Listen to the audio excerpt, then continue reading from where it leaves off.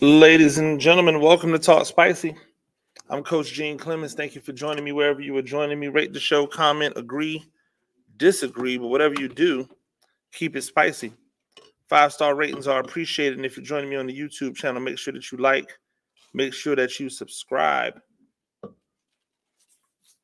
You know what I don't want to do is I don't want to debate two guys in a manner of this guy is better than this guy because this guy doesn't have or doesn't need. I don't want to use the negatives. So it really bothers me every time I hear people comparing Bijan Robinson to Jahmyr Gibbs. It really bugs me. It really irks me because both of them are tremendous college backs who have a chance to come in and be impactful NFL players.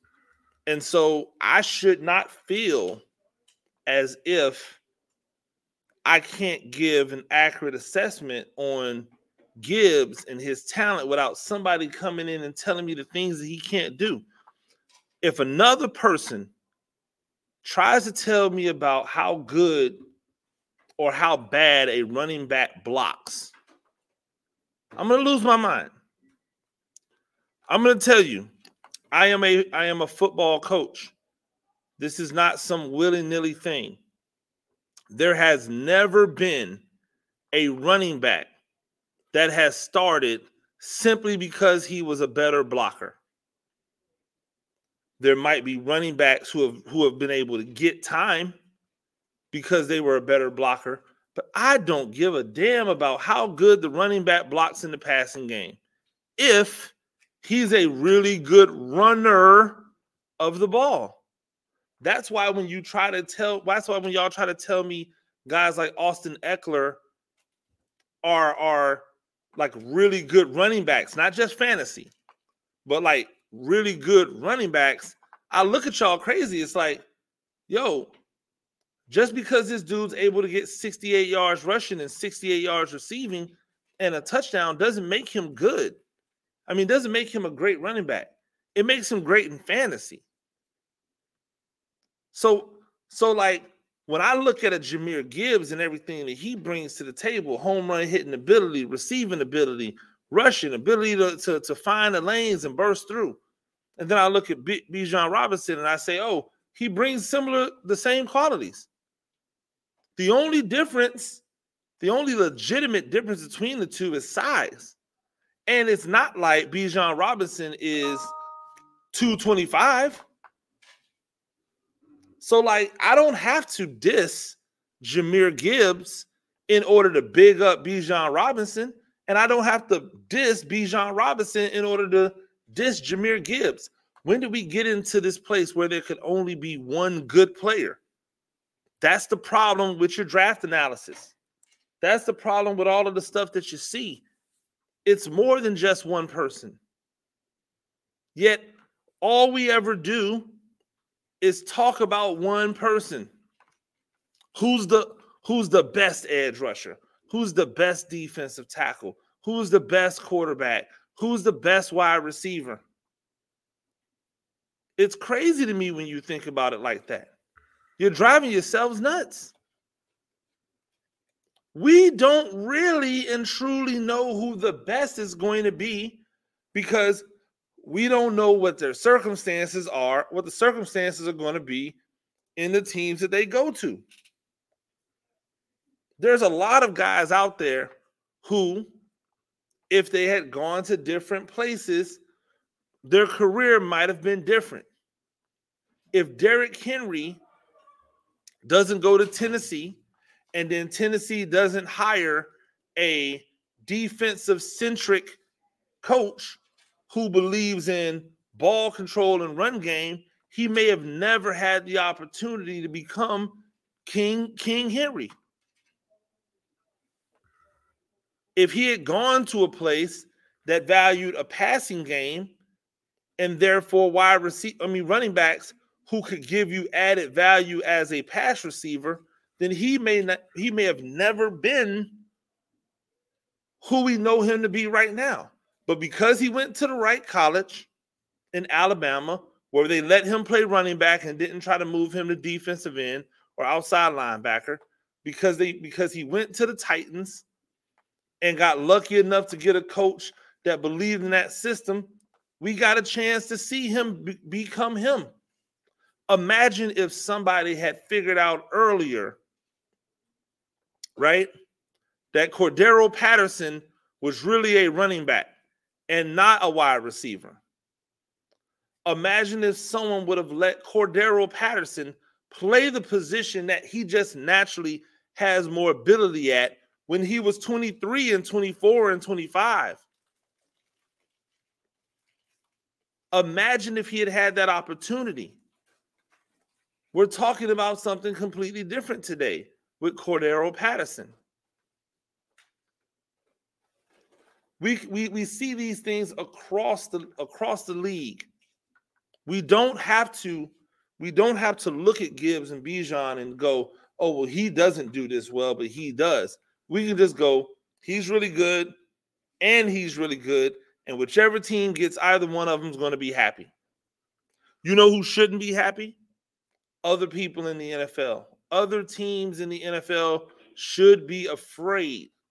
Last week, there was a report that Zay Flowers was going to work out with Patrick Mahomes. That should be the scariest thing for NFL teams to hear. Zay Flowers, who could be the best wide receiver in this draft, who is a guy who is an X receiver, but doesn't have an X receiver's body, who plays much bigger than his size. Zay Flowers, a guy who probably will get overlooked for other guys because they have what people consider to be the measurables. And yet, if that guy ends up getting to Kansas City with that guy, you know who, in that offense, you know what it is. That is a scary proposition for NFL teams. You put that talent and you drop him into Juju Smith-Schuster's role. You get that talent and you drop him into a role into that offense. And you give Patrick Mahomes yet another weapon to destroy you guys with. They said that he wasn't going to be as good without Tyreek Hill. Bye-bye Tyreek Hill. Hello, Super Bowl champion. I don't. Now you're just going to give him more talent and you think he's not going to use it? They said Kadarius Toney was dead in New York. He walked right over to Kansas City and started scoring touchdowns. That coach, that quarterback, they just get it. So a talent like Zay Flowers dropping to Kansas City should be terrifying for NFL teams. Y'all better watch yourselves. Y'all screw around and let Zay Flowers end up in Kansas City. And then everybody's going to be like, oh, how could teams miss on him? How could teams not see it? Because you don't scout well. And if another person who doesn't do scouting and evaluation tell me or somebody that I know that we don't know what we're talking about because we're not, and if we did, we'd be a GM, like, be quiet. You know how hard it is to get into those positions. You know how hard it is to just get into the building in that capacity. There's a reason why you don't see a whole lot of me as GMs in any league. There's a reason why you don't see a whole lot of people ascend. Hey, newsflash, sports, it doesn't matter. The game is the game. So if I watch the game, I have just as much access to being able to scout, understand, and evaluate a player as a GM of a football team does. I don't have as many eyes. but I have just as much access. I can go and watch a game from any team in the country, Division I to Division III. I can see them all. So could you. The question is, do you know what you're looking at when you watch it? I'd like to think I do. So if I have a contrarian belief, it's not invalidated because that's not what everybody's saying on the street. It's not even invalidated when the player doesn't get drafted where I believe the player should get drafted. There are so many different factors that come into play when we talk about evaluation that nobody can say for certain what the reasoning is. However, I can say with no uncertainty, when a guy is given the opportunity to be successful and is still not successful, then guess what? That's the bust. GMs thought Zach Wilson was going to be really good. He went to seemingly a perfect situation for a quarterback. Defensive-minded head coach, offense that was going to play through the run game, and he was bad. Mitch Trubisky should have been in a really good position. He went to a team that was going to value the run game, value play action, allow him to grow. He had years on years on years and only became mediocre. His best year was a mediocre year. Daniel Jones will have the opportunity to prove if he can rise above mediocre. Right now, he's mediocre. And I know some people don't like that word, but the word means average. So guess what? It applies. He's going to have a chance to prove it. If he doesn't ascend beyond just being a mediocre quarterback, then guess what? He's a bust. Yet people out here keep trying to wonder whether or not Lamar Jackson's worth it. We just saw the Jets give up a king's ransom to get a 175-year-old quarterback on a $60 million a year contract. They gave up everything in the world to me for a guy that's a $60 million. Like, in my opinion, that should have been his contract and a first round pick swap. That's it. That's all you're getting. You're not getting a 2 and a potential first round in 2 years or the next year. No, you're not getting that. He's on a $60 million a year contract. He doesn't want to play for you anymore. So either cut him or trade him to us for a little something, something. There's no doubt the Jets got fleeced. There's no doubt the Jets got hosed. And you know why they had to do it? Because loose lips sink ships. If everybody had shut up and done the deal behind closed doors, nobody ever knows. Guess what? They could strong arm a little bit more. But because it was a foregone conclusion that the trade was going to happen, according to quote unquote sources, now you have to do it. Now you have to acquiesce. Now you have to roll over. That's a bad deal. That's a bad deal.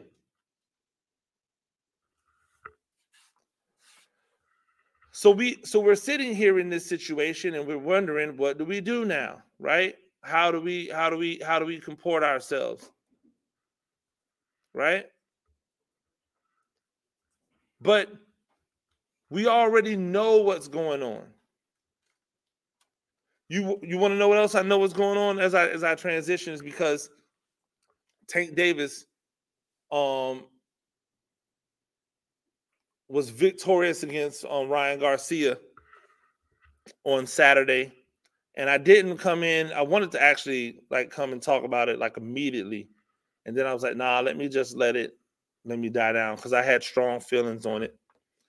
And then I listened to all of the pundits come in and try to defend Ryan Garcia.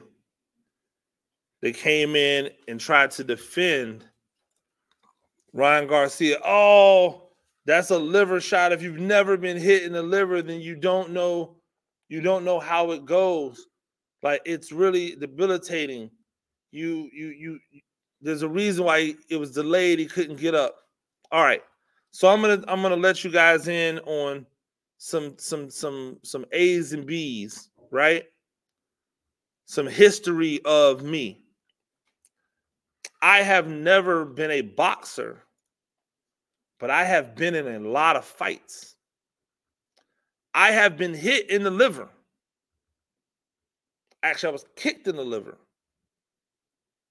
It was debilitating. Guess what I was not able to do? I was not able to get up and walk around in 10 seconds. I was not able to get up and walk around in 10 seconds. When playing football, for the years upon years upon years that I played football at wide receiver, I have been hit in the liver because when I go up for a pass at 6'4", when I put my hands up to pass, my ribs and my liver, they are exposed. I have been hit where it is debilitating. I am unable to move. Guess what I was not able to do? Get up in 10 seconds and walk around. So can somebody please explain to me, if this was a legitimate liver shot, right? If this man able to get up on 10, they counted 10, he gets up, the ref shakes it off, he walks around. He just starts walking around. He never stops walking around. I'm looking at this in real time going, my God, that's amazing. He got hit in the body and he got up at 10 and he walked around. He didn't just stand there and collect himself. He wasn't holding on to the ring. I've been hitting the liver even after I'm able to get up. I gotta like brace. I gotta hold. He didn't look gassed. He wasn't gasping for air. He wasn't trying to comport himself. He's just walking around. You're telling me that somebody that was able to get up on 10 could not have gotten up on 9? Let the referee weigh his hands. You know what they do. They hold the hands. They weigh the hands. They say, are you okay? Do you want to continue? They ask you to walk forward. That's another 6 to 8 seconds. So in essentially anywhere between 15 to 20 seconds, he wasn't able to shake off whatever happened to him, because I'm not convinced it was a liver shot. I'm convinced it was a body shot. I'm convinced it hurt. I'm convinced it took the wind out of him. And I am convinced that when he took a knee, he wanted no more parts of this fight. And so all of the goodwill that he gets for stepping into the ring, for actually being willing to fight Tank Garcia, to make a fight that everybody wanted to see, to make a spectacle that boxing has not been able to make because of greed and boxing politics, all of that goes out the window because he quit. He was not stopped. He stopped himself. And you know why he stopped himself, in my opinion? And I spoke about this with my brother who has boxed. You know why? Because he knew what was coming. He knew what was coming. Yo, if I stand up right now, He's about to maul me. It's going to go from me getting hit in the side, taking a knee, bowing out gracefully, to me probably getting knocked out. But guess what? This is a violence game. This is a violence game. So just saying no mas, that's not how it works. That's not how it works. You don't get to talk all that noise about how you're going to destroy somebody, how you're going to knock them out, how you're going to beat them, then walk into the ring, fight for 7 rounds, find a reason to exit, and then leave. That's not how it should work. That's not combat. That's not combat. Combat is we both go until one cannot go. It's clear to me, if nothing else, that Ryan Garcia should have been able to stand up and continue to move around and possibly survive for the round if he really wanted to fight. I've heard people come in and go, "Oh, he had an injury. That explains it." No, it doesn't. Oh, he had a mole in his camp who told Davis that he could get hurt to the body. That doesn't explain anything either. See, y'all are trying to take the focus off what it should be on. This man stood up at 10, stood up, walked around, kept walking.